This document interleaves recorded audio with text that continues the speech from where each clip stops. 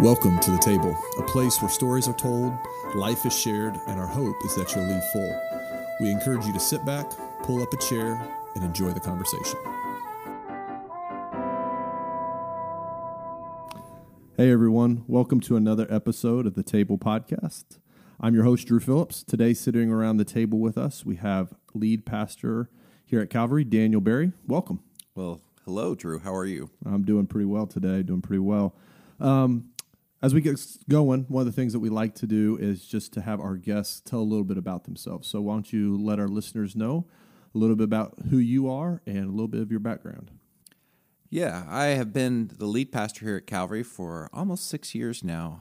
Before that time, my wife and I lived in Kentucky, and we've lived in Alabama and in Georgia.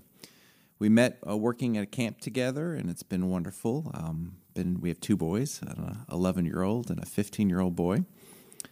And I've really enjoyed seeing how God has moved in our family life, and God has moved in our life. And it's been just a real blessing to be serving here at Calvary for the last 6 years. Out of all those places that you lived, which one did you enjoy the most as far as where you lived? As far as where we lived? See, that's a trick question. You're going to get me in trouble with people listening. Auburn, other than the weather, was a beautiful, beautiful town. But it was very, very hot. Yeah. But you're originally from Dallas, Texas. So you're used to the heat a little bit. I am. But I've lived here long enough now, I'm not. When I go visit my family who still lives in Texas, hi, Mom and Dad, I find that it is an oppressive dry heat. It's a dry heat, right? Yep. It's just an oppressive heat. Was it always on your plan? Was it on your radar to be a lead pastor? Was that something that you were always hoping to do? What did you do before this? Right. I went to seminary to be a pastor. I don't know I would have ever used the word lead. That didn't exist in the culture back then, I don't think. But I went to seminary with the intention of being a pastor. But I remember graduating from seminary at the time and looking at my wife and saying, I don't know that I'm supposed to be a lead pastor yet. My wife looked at me and she said, I know. And I was like, do you know what I'm supposed to be doing? She goes, yes. I go, are you going to tell me? And she was like, well, you can't tell a man anything until he's ready to listen. So I was like, okay, I'm ready to listen. Smart woman. All right. What am I supposed to do? And she was like, I think you're supposed to be a college pastor. And at that time, it just made sense. So I ended up being a college pastor for 13 years. Okay. And honestly, that leads to a lot of the development of our topic for today.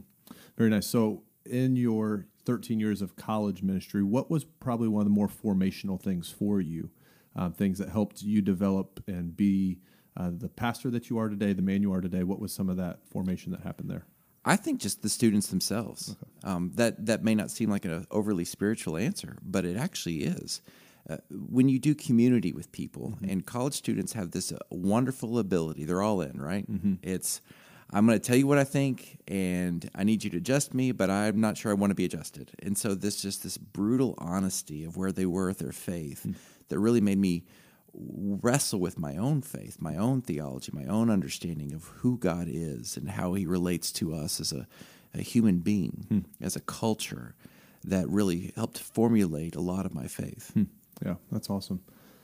So you talked about that leads us into our conversation today, and we're going to be talking a little bit about theology, and our hope here is that it's more conversational and relational more than academic, but it's an important conversation to have. And so I love this idea. We talk about it in Discovering Calvary, which is our new members class, people who are coming to check out what Calvary is all about, the who, what, when, where, and why of Calvary, and we talk about a theological house and developing your own personal theology. And so I would love to have you explain that a little bit.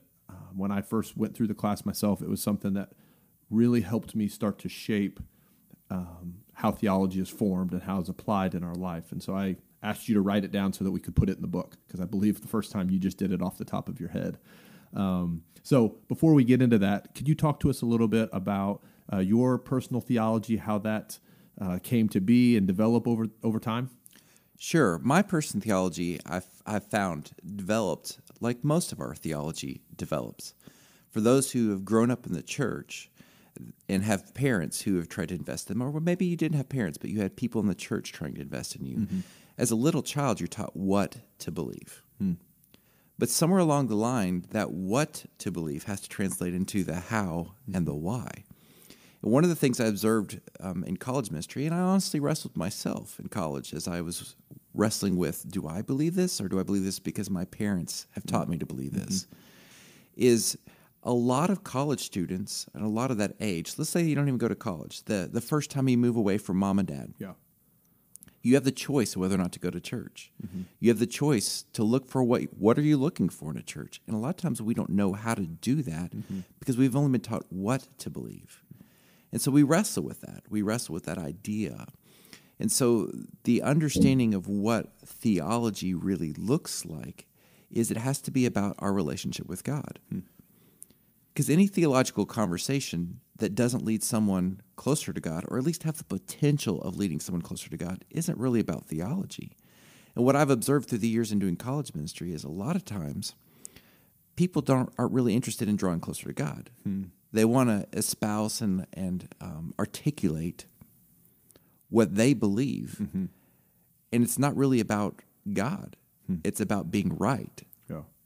So in those conversations that you had with those college students, or if you have them now, how do you, if you're having a theological conversation or debate with someone, how do you steer that conversation towards, are we actually talking about drawing closer to God here, or are we just talking about doctrine and what makes us feel comfortable, safe, those type of things? How have you learned to navigate that conversation? The honest truth is sometimes you can't. Sometimes people just want to be heard. Yeah. And if they just want to be heard, I just usually listen to them, nod my head, and then I might follow up later with them. Okay. But sometimes people are just like, I'm right, and they aren't really interested in a conversation. That's not going to theologically help anyone if you just get into an argument. Yeah. But when someone is open and receptive to drawing closer to God, and you can help articulate the idea of, why are we having this conversation? The conversation is supposed to be, you and I, when we get together, the church, when two or more gather together, are supposed to be iron sharpening iron. Yeah. We're supposed to help each other understand who God is in a better light so that we can be drawn closer into his presence. Yeah. That's the element of worship. That's the element of what life is about. And what I learned through the years, and why we started developing this, and why I started teaching this in college ministry, and I've taught this literally all over the country, through college ministry retreats and things like that, is we don't have a formula or a template, if you will, to be able to articulate what we believe because we don't know why we believe it. And to be able to have a house that says, this is my personal theology, and that seems almost like heresy, but it's not. Because personal theology is the theology that you have that leads you to God. It's not saying that other people's theology is right or wrong, although sometimes it is. Really what you're doing is you're saying, I know I can live here, which is why the house illustration came about. Yeah. I live with the presence of God with this belief and this understanding. Yeah. And I imagine with that, it also disarms you as the person in that conversation, that if you're comfortable with where you live and you are grounded in that, then you don't have to get so defensive and defend your side. Right. You know, a lot of times that comes through, a lot of times the conversation turns into an argument when it comes around theology because people start to defend. And I would say a lot of that comes as you're not really comfortable where you live, to use the house illustration. And so you're trying to convince the other person that your design for your house is better and theirs is wrong. And it doesn't allow you to listen as well. Yeah. And one thing I observed in my own life is when someone articulated when I was 18 a different belief, all of my theology, all of my beliefs and my understandings of God were like a giant ball of clay rolling down a mountain. And if someone chinked a little hole in that ball, the whole thing crumbled. Yeah. So we had to develop an idea or an understanding that not all theology is of the same level of importance. When you're building a house, there's different ways to build a house, but it always starts with the same basic understanding. Yeah. Yeah. So before we get into that, one thing that we talk about a little bit is what are some essential beliefs and some non-essential beliefs. And these are kind of somewhat churchy words. So would you kind of break those down so we have an understanding of what those are, and then we'll actually start getting into more of the house metaphor or analogy? Sure. Essential beliefs and non-essential beliefs are two broad categories that we have that have traditionally been taught in seminary. Essential beliefs are basically the beliefs that you have to believe in order to call yourself a Christian. The difficulty with that is one person's definition of essential beliefs is narrow and one person is broad. So pick a hot topic. There are some people who I've heard that if you drink alcohol, you're not a Christian. Well, that's not what we teach here. Yeah. Obviously, it's not what we teach here. We have a wide variety of views of that even in our church. Yeah. And so you got to broaden that scope out, and you got to say, okay, not everything that some people call is essential. So that leads us to non-essential. And so non-essential beliefs are beliefs that you and I may disagree with, Yeah. but we can still call each other brothers and sisters in Christ. Yeah. And so the problem is our doctrines don't usually easily fit into just two categories. And that's part of the reason this developed. Yeah. Great. Well, I appreciate that. And I think that'll flesh itself out a little bit more as we continue. So I'm going to just kind of turn the reins over to you a little bit and allow you to start to describe this theological house and where it starts and then through completion. Right. And it's funny now that I live in West Lafayette, because West Lafayette is a town full of engineers. And so when I start describing the way you build a house, I have a lot of people who tell me there's many more steps to this. And there's the architectural phase, and there's but when we were first developing this, when my students and I and my wife and I were in even the back to the seminary professor who kind of spurned this idea with me when talking about theological house, he didn't have the levels like this. It wasn't really supposed to be like engineering mind. So I just want to give that one qualifier. Appreciate that. Yeah, sure. So I came up with 4 basic levels of the house. The first level is foundation. And the foundation is what you have to build in. The reason that I think this is so important is what I've observed through the years is so many of the students who came through the college ministry through the years knew what and the why of sin, but didn't understand the basics. And so foundation's where you have to start. If you don't have a good foundation, you don't have a house. If you put a roof on without having a foundation and walls, you have no house. Yeah. So foundation beliefs, as defined by the way we articulate them here, are what we really qualify as the essential beliefs. Okay. Necessary to get to heaven. And so if you have 5 minutes and you know that someone's about to pass away or that Jesus is coming back, or if you have 5 minutes to say, this is what it takes to understand in order to be a Christian, to see God in heaven, what are those beliefs? And the real basic beliefs of those are the fact that we were made with dignity, that depravity came in, or sin. We've all fallen short of the glory of God, that we needed the restoration of Jesus, and that we needed reconciliation. And those are churchy words, and we can break those down further if you want. But it's the idea we're broken, we need it fixed. Yeah. So I'm a young college student, let's say, and Those were the days. Those were the days, man, many moons ago. A little more hair. A little more hair. And so thinking back to that time, if I'm that person and I'm coming to you, how do I start to lay that foundation? Right. I always say, if you summarize the Bible in 2 sentences, could you do it? Could you take the Bible and summarize it in 2 sentences? And most people have never heard of the Bible articulated like that. And it blows them away. I remember Dr. Avenshine back at Howard Payne when I was there gave us that assignment. And I was like, that's impossible. My sentences are going to be 3 pages. It's going to be the longest run-on ever. But I so appreciated that because it got you to see not every verse in the Bible was of the same importance. I believe Andy Stanley's Joyner, I forget his first name. Reggie Joyner. Made that point in one of his books that not every doctrine is of equal importance. And I was like, yes, that's the words I needed right there. because there's a reason we know John 3:16. But if I picked a random verse, and I've historically picked horrible verses, so I'm not going to do that right now. But you pick a random verse in the Bible, people don't know it. Yeah. And so I challenge people to be able to say, summarize the Bible in 2 sentences, and those are your foundational issues. So can I put you on the spot and say, can you summarize the Bible for us in 2 sentences, please? I can, but I'm going to play a little devil's advocate. I don't want to do it verbatim because I don't want them to, in order to be personal theology, you have to be able to do it yourself. Okay. But what I would say is to articulate it, it has to include those 4 understandings of you were made with dignity, Genesis 1:26-27. Depravity entered, Romans 3:23, Romans 6:23. That God came for reconciliation, John 3:16, and that God wants to restore you into a life of hope, and that salvation isn't just something that comes in the next life, but it starts here and now. Yeah. Very good. So I've got a good foundation now. I've kind of understood that. I've been able to summarize the Bible in 2 sentences, really work through that, understand my need for Jesus, have this foundation. What's next? The next thing after you do that, so after, let's say you're a new convert or a new follower of Jesus, as we like to say around here, and you're saying, I'm all in.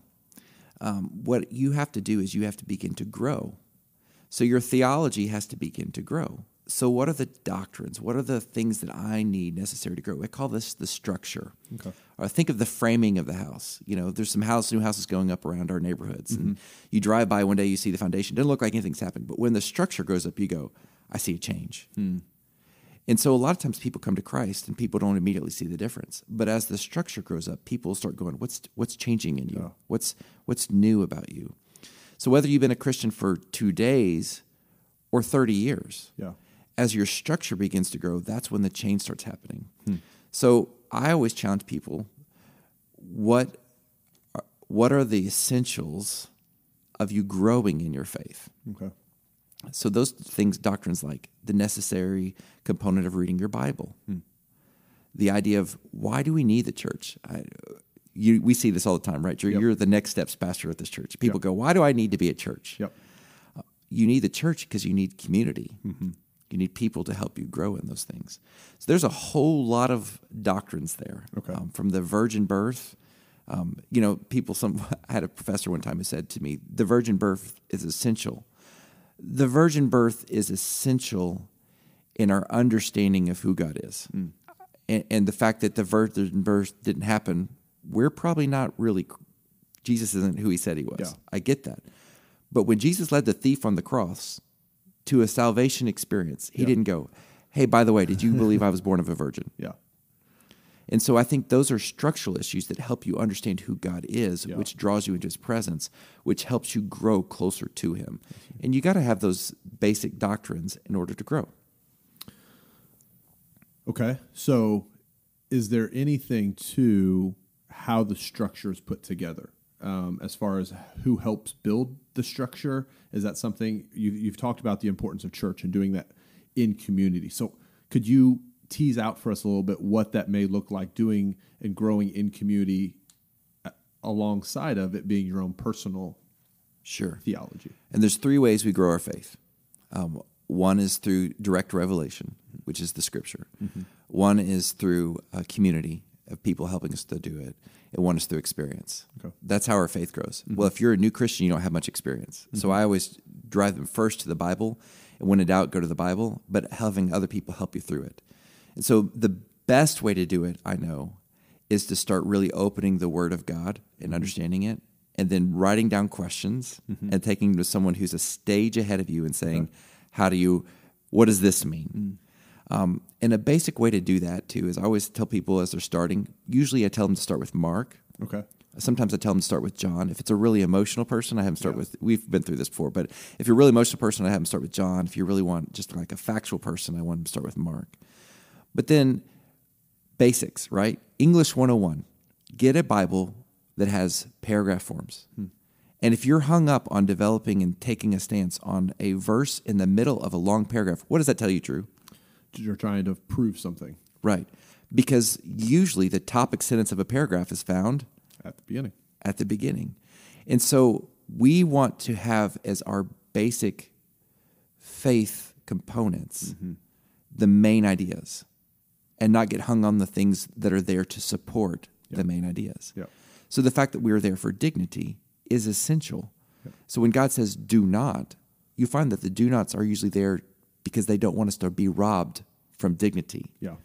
Yeah, that's good. I appreciate just the explanation there a little bit. So we're building our house. We've got the foundation. We've put our structures up now. What's the next step in that process as we start to grow and mature? Sure. The next level are the protective issues. The protective issues is when you put the roof up. And I call these two things. It's the list of sins, while sin is foundational. Mm-hmm. The list of sins, the denominational differences, and I'm going to say this with fear and trepidation, it's the gray areas. Okay. Sometimes they're not gray, but it's when God says don't do, it's the things we can argue over, and a lot of times it's why church splits happen, it's why people walk away, it's why people don't like the church, because we get hung up on these issues. They are important, but why are they important? Mm-hmm. They're important because they lead us to Christ. Okay. And so what we a lot of times do is we get hung up trying to look for the pure doctrine. There is a pure doctrine, but God is in heaven and we're here on earth. Hmm. And the point of the doctrine isn't to be pure, it's to be drawn into the presence of Christ who will make us pure. Okay. And I think that sounds similar, but I think it's a very big difference. Mm-hmm. So when we're going through these doctrines, I always tell people on a rainy day, mm-hmm. it's raining, do I want to be in a house with brick or siding? It doesn't matter. Yeah. If an F5 tornado hits my house, do I want to be in a house with brick or siding? It doesn't matter. You're going to both die. Yeah. but if an F2 tornado comes, I want to be in a house with brick. So they do matter. Yeah. But the point of it is to protect you. Okay. So when you're going through the denominational differences mm-hmm. and why people view healing, let's pick that, or how people view speaking in tongues, mm-hmm. or even things like alcohol, or pick a topic. The issue isn't who's right and who's wrong. The issue is this what God asks us to do to draw closer to Him? So we're going to trust Him and be faithful in obedience, allowing that to protect us mm-hmm. in our relationship as we're drawn into Him. And from what I'm hearing from you too, is there's an area here where two different people could be in different spots, or is there a narrow road that we need to be on for that? I think the reality is we're all going to stand before God. Mm-hmm. The Bible tells us that. Yeah. And you're going to be accountable for your actions. Mm-hmm. So you have to be comfortable in the house you're in. Okay. And a lot of times what I find is people go, tell me what to believe. I don't know what I should believe on this topic. Mm-hmm. And I would go, I can give you my theological opinion. And I say that all the time, right? Yep. I say there's a theological opinion is I think this is right, but I could be wrong. And I know I'm going to stand before God. And so I don't want to tell you that I'm, mm-hmm. or another way to look at it is 50% of the people I know who love God and have evidence of loving God and have fruit and are loving and kind and all these things believe this, and 50% believe the opposite. I better be careful. Mm-hmm. Because for me to say this is absolute theological fact, I'm going to be held accountable to that. Yeah, that makes sense. So we've got our siding or our brick up, however we want to. And those are important. Mm-hmm. I just want to reiterate that. It is important, but I just don't think they're hills to die on. Yeah, I appreciate that clarification. So then what's the fourth and final stage in our non-engineer level house that we need to be looking for? Yeah, very good. The fourth level is called aesthetics, and I'm glad we're doing this verbally because when I write it on a whiteboard, I can never spell it. But the idea of aesthetics is what makes your home feel like a home. It's what makes you comfortable. Yeah.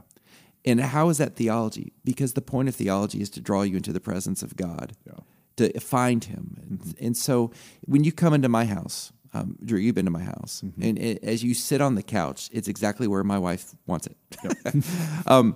But if you were to come into my house and say, I think that couch should be over there, you wouldn't be wrong. It's just your opinion. Yep.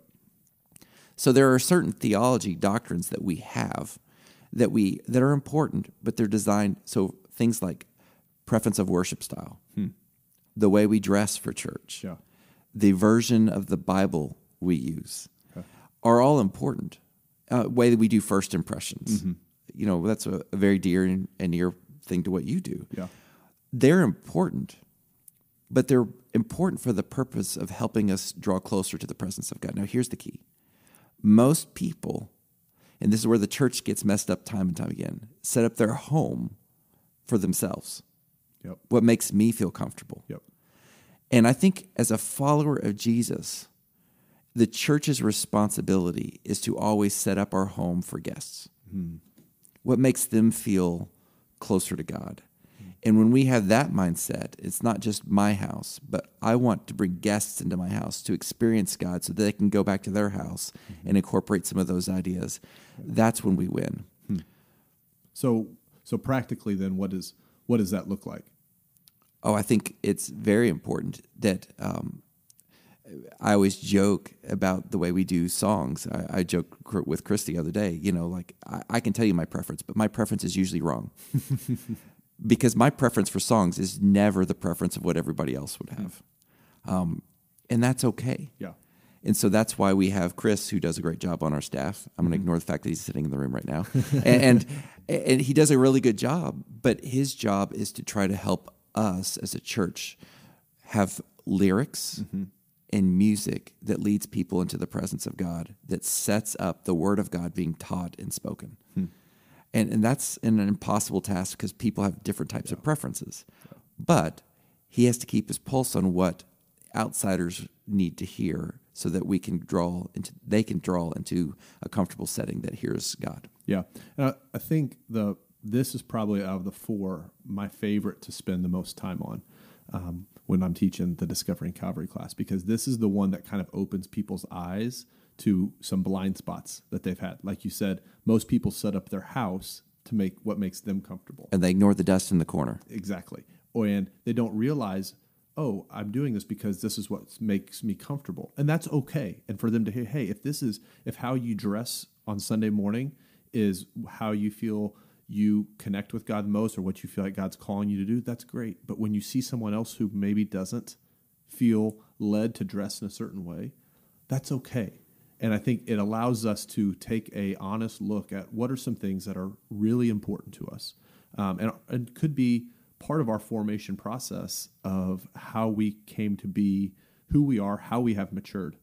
But that doesn't mean that it has to be the same for everyone. And I think this line, this particular part of the theological house is the one that people really haven't thought about all that much. But as soon as you say it, you can just see the light bulbs go off on top of their heads like, oh. So for us here at Calvary, how have you seen this idea played out as the church has continued to grow and as we've moved forward over the last 5 or 6 years that you've been here? Sure. One of the big things that we try to do is on Sunday mornings, we try to spend the bulk of our sermons, you're in the room, handling foundational and structural issues. And sometimes people are like, why are we doing when are we going to get to the good list of the thou shalt nots? And they come out. Yep. But that's not the predominant theme of what we're about. And the main reason why is we don't want to have people who are coming in to hear Jesus for the first time. You can't put a roof on without a foundation. Yep. And so our small groups is where those issues come out. And as you see people get the light bulb goes off. That's we've seen 150, 200 people come to Christ. It's been amazing and all those things, or at least follow in baptism. And as they do that, they're going to grow in their faith. Now, here's the key thing, and I think you said it well. When people understand the idea of aesthetics, it means that they've developed their own theology.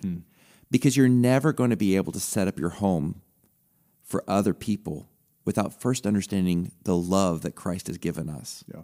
And that comes through the foundation and structure. As you draw closer into his presence, you want to give yourself away. And so sometimes we get frustrated because we want to go to our people, hey, you need to understand this aesthetic level. You need to understand that we're setting up for, and they're going, I don't want to. Well, that tells me we don't need to actually talk about aesthetics. We need to talk about structure. Yeah. You need to understand how you're going to grow. You need to grow in your faith. Yeah. Because when your personal theology, and that's really what this is about, has grown to a place where you're willing to set up for guests, it means that you've understood the basics and you've at least grappled, whether you can write it down or not, you've at least grappled with the foundation and structural issues. Yeah. No, that's really good. Well, thank you. I appreciate you just unpacking that for us. It helps me, again, just to hear you articulate it, helps me kind of recognize those areas in my house that I need to spend a little bit more time on and where I need to continue to grow a little bit. So thank you for unpacking that for us. One thing that we always do as we wrap up our conversations is we talk about what is something as we're sitting around the table here that you want our listeners to be able to wrap up with them and take home.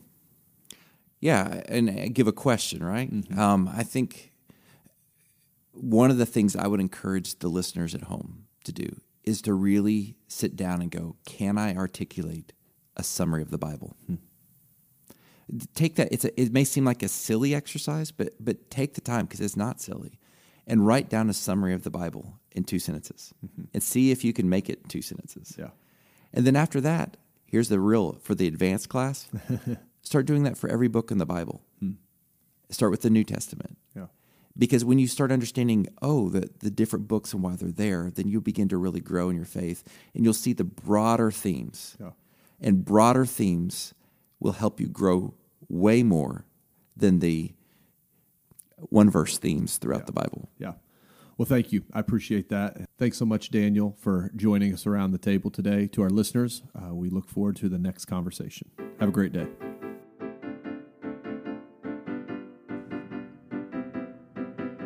Thank you so much for listening to The Table, a podcast of Calvary Church in West Lafayette. Music was provided by Heath Bentley. For more information, check us out at calvarybc.net. Have a great day.